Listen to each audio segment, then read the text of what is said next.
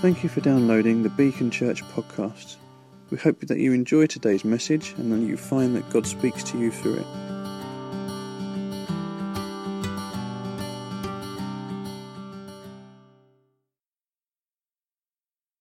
And funnily enough, interesting enough, yesterday I took 3 little boys out to Greenwich, and just at the back of the Maritime Museum, they've built this great big, huge, long, I don't know how to describe it, a trough almost out of marble, which has just water cascading down it for I don't know how many meters. It's a really long stretch.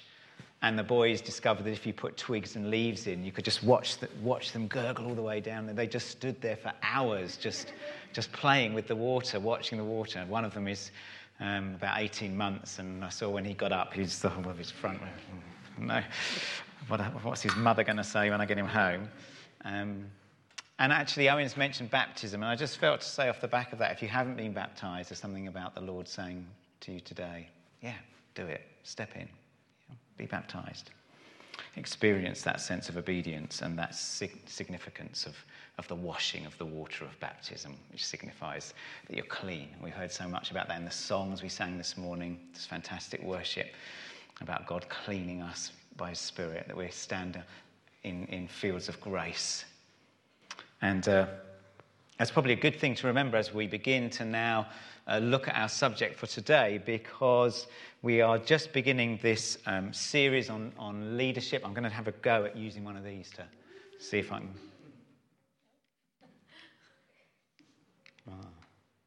Doesn't look like it's... Hang on, bear with me. There we go. Right, find the right button. Okay, so we've just started this series on leadership and on leadership lessons, and recognised last week that it's not just for those of us who feel like we might be in a leadership position, but actually we need to learn to lead ourselves as well. And so over the next few weeks, we have a number of subjects that we're going to go through. So last week, Owen did a fantastic job just introducing the theme and the series, giving an introduction, talking about the importance of purpose and mission, and then just unpacked very helpfully those 3 terms, character, competence, and chemistry, and that the biggest influence on leadership is character. We might think it's competence, we might think it's chemistry, how do I get on with you? But actually what God looks for is character. And then we've got a number of other areas we're going to look at over the next few weeks, so kindness, discipline, courage, wisdom, humility.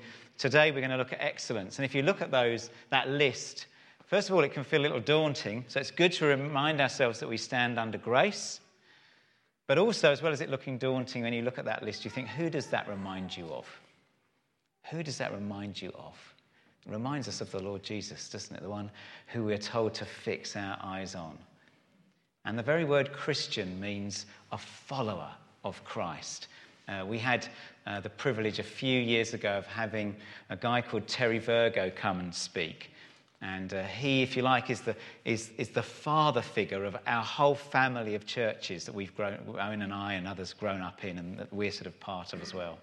Now in his late 70s. And Owen asked him some questions about leadership. And you might expect that someone like that, who's fathered a whole movement, which now probably runs to thousands of churches, would be a very well-known figure in current Christendom. You might think that he would have a whole list of strategies.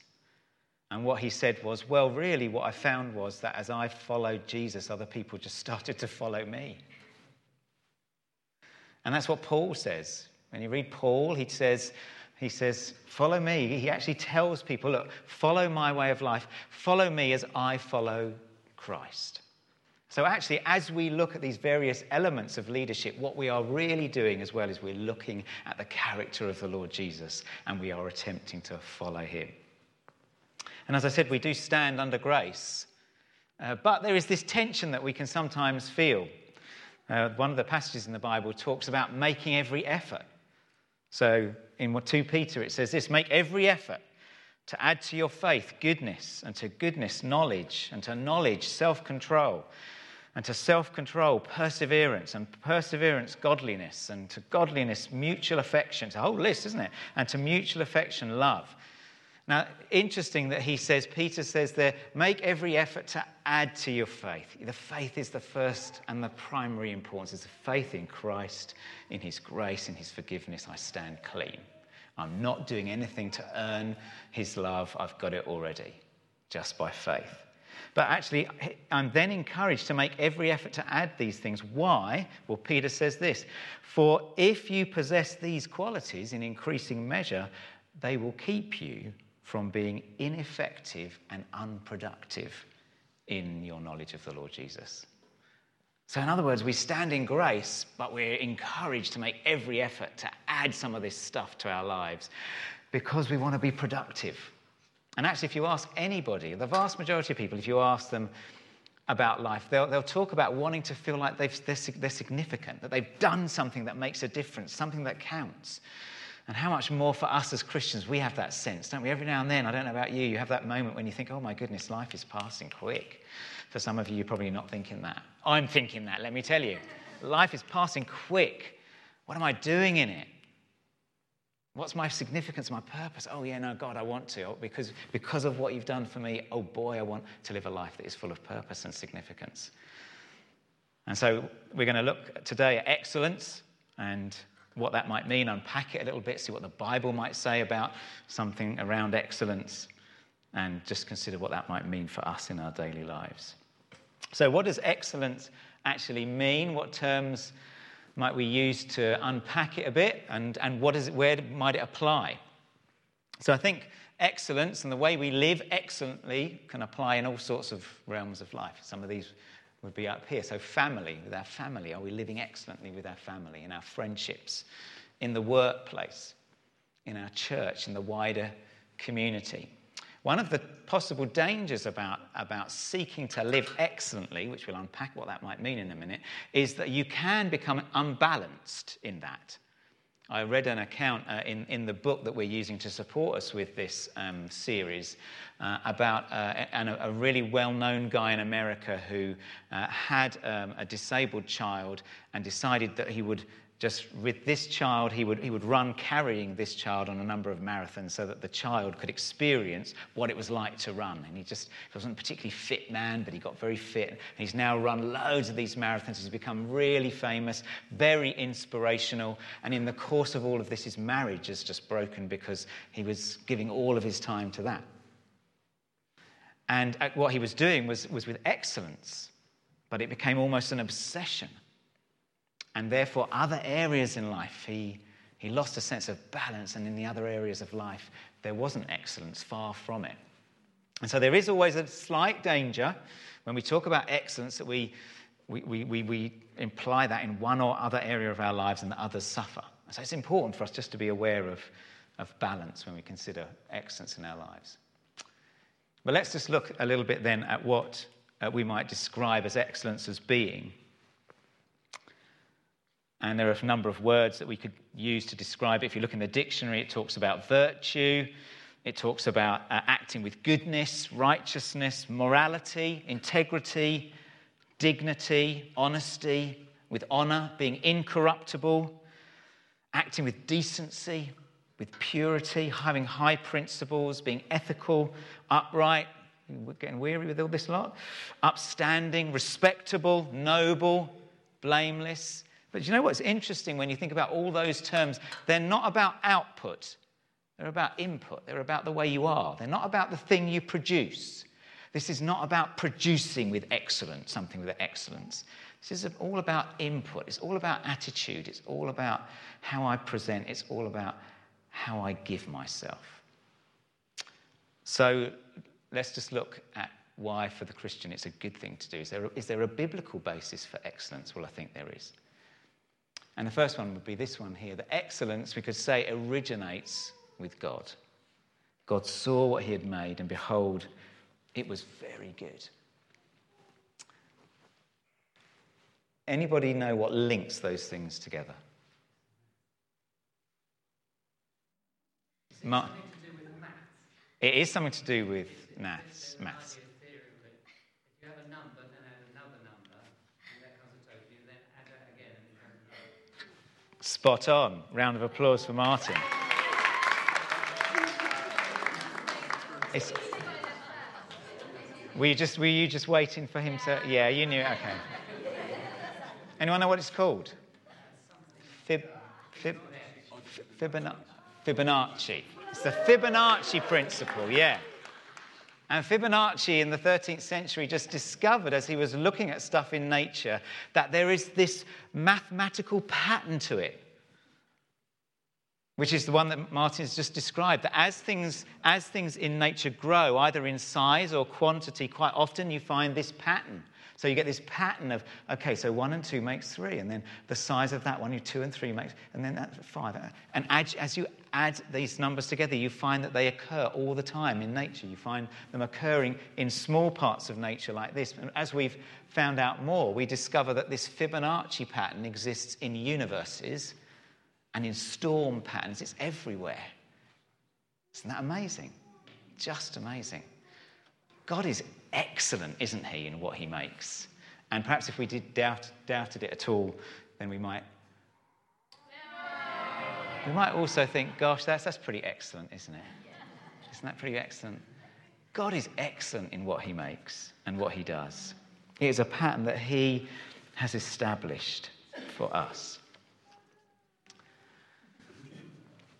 So excellence originates in God. Excellence is for God. It is for God. This is what the Bible says. Whatever you do, work at it with all your heart, as working for the Lord, not for human masters, since you know that you will receive an inheritance from the Lord as a reward. It is the Lord Christ you are serving. Excellence originates with God, but it's also all for him.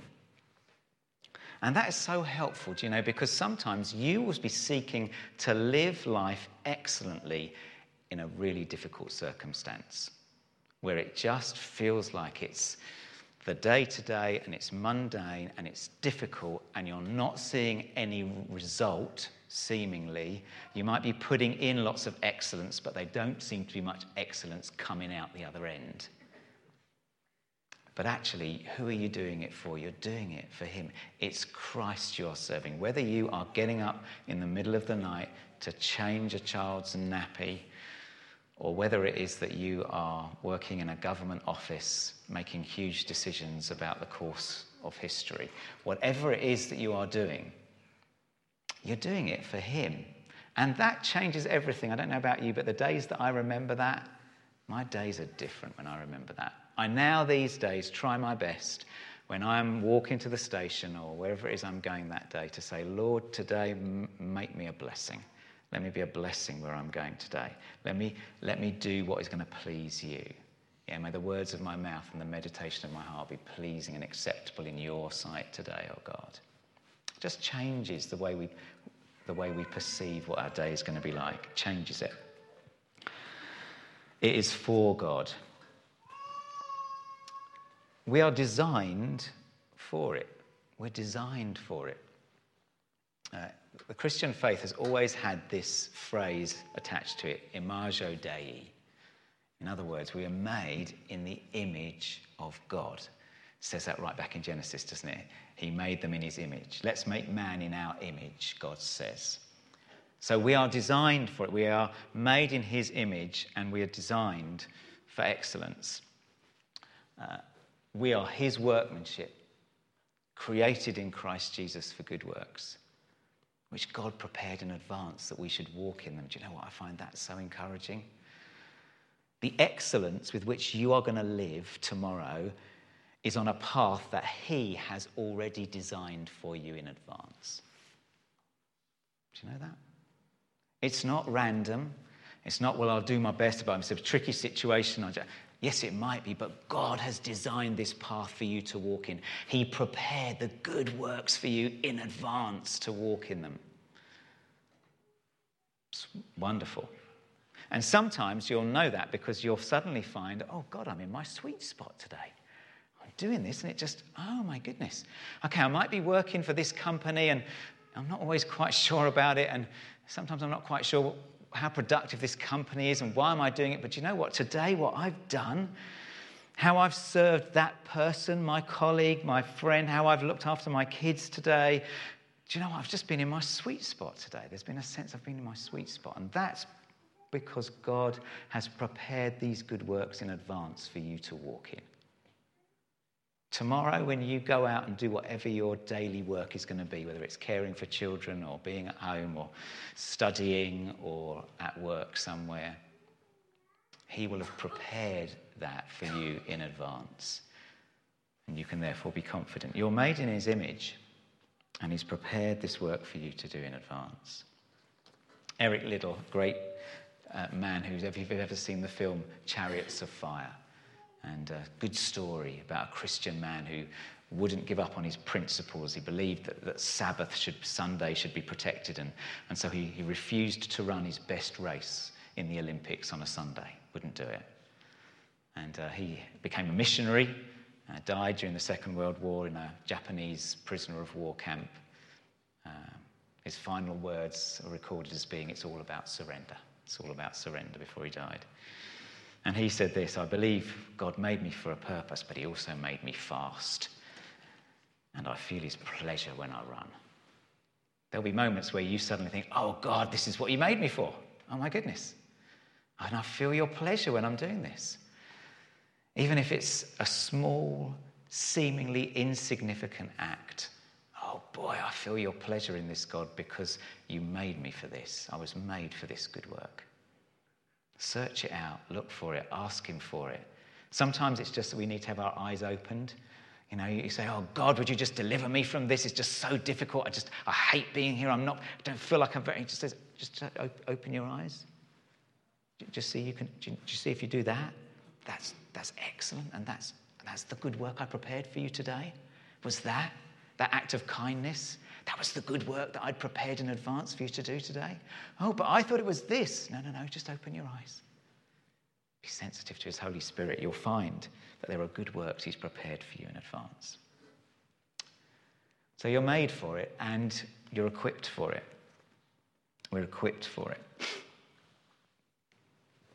And Peter's second letter, he says this: "His divine power has given us everything we need for life and godliness." Now, there's probably not much more excellent than godliness. Okay, if you're being like God, that's pretty excellent, isn't it? And he has given us everything we need for life and godliness through our knowledge of him. He has equipped you with everything you will need to live excellently. Because you might feel that word just feels a little bit overawing. God, how can I be excellent in everything? I mean, how can I? No, he's equipping you to do that. We sang a song today about change from glory into glory. You're on a journey towards this. He's making you perfect. That's what the Bible says. So you're on a journey. It's not perfection, but he's making you perfect. You're on a journey. But he's equipping you for it. Every day you are being equipped to live excellently for him. To live in a way that brings him glory, that you're reminding yourself, this is all about you, it's for you. And do you know what, God, you're equipping me for it. Oh, do you know what? Suddenly that whole list of things that I'm supposed to do that make every effort to add to your faith, that if I'm not careful can just sound like law again and works. And I thought this Christian faith was supposed to be good news. And now I've got to add this, and this, and this, and this. Oh yeah, no, but actually, no, just a second, God says. But I've prepared this in advance for you to do. So I'm going to put you in the right place for you, and I'm going to equip you with everything you need to do it. Yeah, and it's all going to be for me. So that'll end up. What's that? That's worship. Oh yeah, okay. Oh wow. Sometimes we can tend to still go back to it's about works. I know I'm a Christian, but I've got all these things I must do. Yes, and he gives you everything you need for it. You are equipped for everything pertaining to life and godliness. Mother Teresa, you know Mother Teresa? Heard of Mother Teresa? Some of you have, some of you haven't. Mother Teresa probably died about, 10, 15 years ago, maybe, something like that. She was a very famous nun who worked in the slums of Calcutta in India, spent her whole life working there and had a real passion to care for those who had absolutely nothing and who were dying. So she cared for the dying in Calcutta. and develop this whole ministry with many others working for her and with her. And she's got this lovely quote. She says, "Not all of us can do great things, but we can all do small things with great love." Isn't that great? You think, oh, yeah, but what, I don't feel like I'm doing much that's adding much of significance. No, you can do small things with great love. We're equipped for it. But it's not always on show. It is not always on show. Sometimes it is hidden. And actually that can be a good thing. Because Jesus says this, "Be careful not to practice your righteousness," living right, excellently in front of others, "to be seen by them. If you do, you'll have no reward from your Father in heaven." Takes us back to that passage, doesn't it, about who it's for. But sometimes it will be secretive, and sometimes it needs to be in secret. Sometimes it needs to be done quietly, with where the right hand doesn't know what the left hand's doing. Why is that? Because it keeps me from pride and arrogance, that it's all about me. It's hard, though, I can tell you. You want people to know, don't you? Do you know I just did that? What I put in the offering just now? No. God says, no, don't do that. I see it. And actually, if you do it that way, you'll lose your reward. Now, sometimes our good works, our righteousness, our excellence will be hidden. But it gets noticed. It's hidden, but it does get noticed. Because Jesus also says, "Let your light so shine before men." Why? So that they will see your good works and glorify your Father in heaven. When you quietly, secretively, just under the radar, act with integrity, when you don't join in with that conversation, when you choose not to try and what's the word I'm looking for? When you don't attempt to give less than you should at work, less effort, when you carry on even when others are saying, just working too hard, you're making the rest of us look bad, stop it. And you carry on with integrity, it's noticed. It's noticed. So when we live in this way, yes, we should do it in a way where we're just doing it to please our Father, but I can pretty much guarantee you that at some point or other it'll be noticed. And do you know what? Even if it's not noticed by other people, it's always noticed by the Lord. And that's why it says, do these things before him, you'll get reward. There's incentive for doing this. When we read the book of Job, there's a point where God says to Satan, "Have you seen my servant Job? Have you seen how righteous he is?" God notices. Have you seen that? Oh, I'm so proud of him. God notices when we do things with excellence and righteousness, even though we might feel it's hidden. Last point. God's grace is all over it. When you seek to live in a way that is excellent and righteous, God's grace is all over it. This is what Paul said when he wrote to the Corinthians. He said, "I'm the least of the apostles, and I don't even deserve to be called an apostle. Why? Because I persecuted the church of God. But by the grace of God, I am what I am, and his grace to me was not without effect. No, I worked harder than all of the other apostles, actually, yet not I, but the grace of God that was with me." God's grace is all over our efforts to be excellent and to live righteously. His grace underpins it. His grace is all over it. His grace is with us when we get to the end of a day and think, "Oh boy, that I did not live excellently today. The way I snapped at my husband or wife or kid, well, that was just not excellent. It was not excellent the way I just joined in with that conversation. It was just, oh God, I just wasn't." But you know what? God's grace is all over our attempts at excellence because his mercies are new every morning. Which means that even if you feel like you didn't live a particularly excellent day yesterday, tomorrow with the Lord is another day.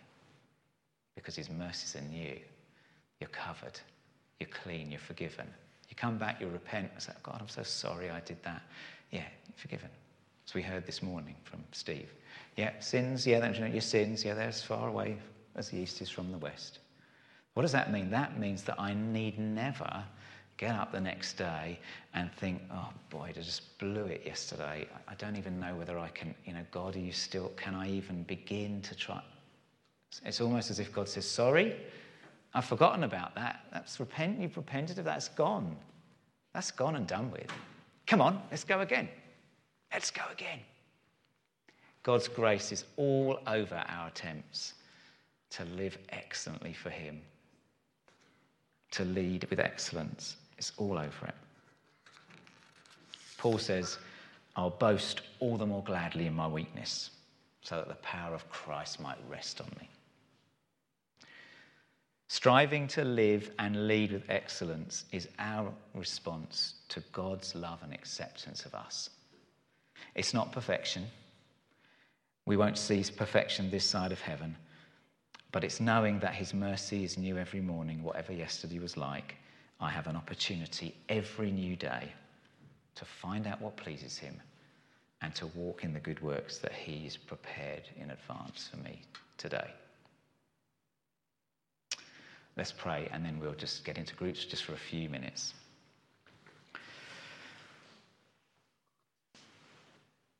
Father, we thank you that in the Lord Jesus we have the model of one who lived excellently, right from the start of his life to the end of his earthly life. He lived before you with excellence, so much so that you looked at him and said, this is my beloved Son in whom I'm well pleased.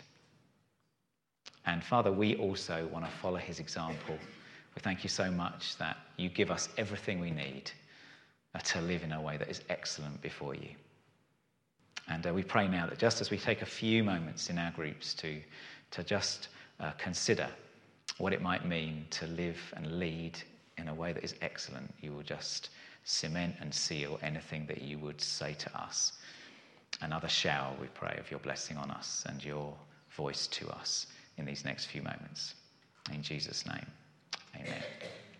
So what we're doing is, you might know if you were here last week, the pattern is we're just going to spend just a few minutes, 5 or 6 minutes, just with our groups. And what I'd like you to do is just think about this point, really. Has anything from this morning's talk on living and leading with excellence particularly spoken to you or resonated with you? You might share that briefly, and then why don't you just pray together. So I think if you're in Martin and Maureen's group, they're just sitting at the back there, you might want to gather around them. Have we got anyone from Pete and Lucy's today? Yeah, so Pete and Lucy's group just over here then, and then Val and Faith and Garth and Gidge's group just over there. And if you're visiting, you can just join any group you like, and we're just going to spend a few minutes just talking, and then you will close in prayer. You have just listened to a Beacon Church recording. If you would like more information about us, our vision, the team, or upcoming events, please visit our website, which is beacon-church.org. You can email us at office@beacon-church.com or find us socially on Twitter, Facebook and Instagram. You are welcome to share this recording as you wish, but please do not make any edits without express consent. Thank you.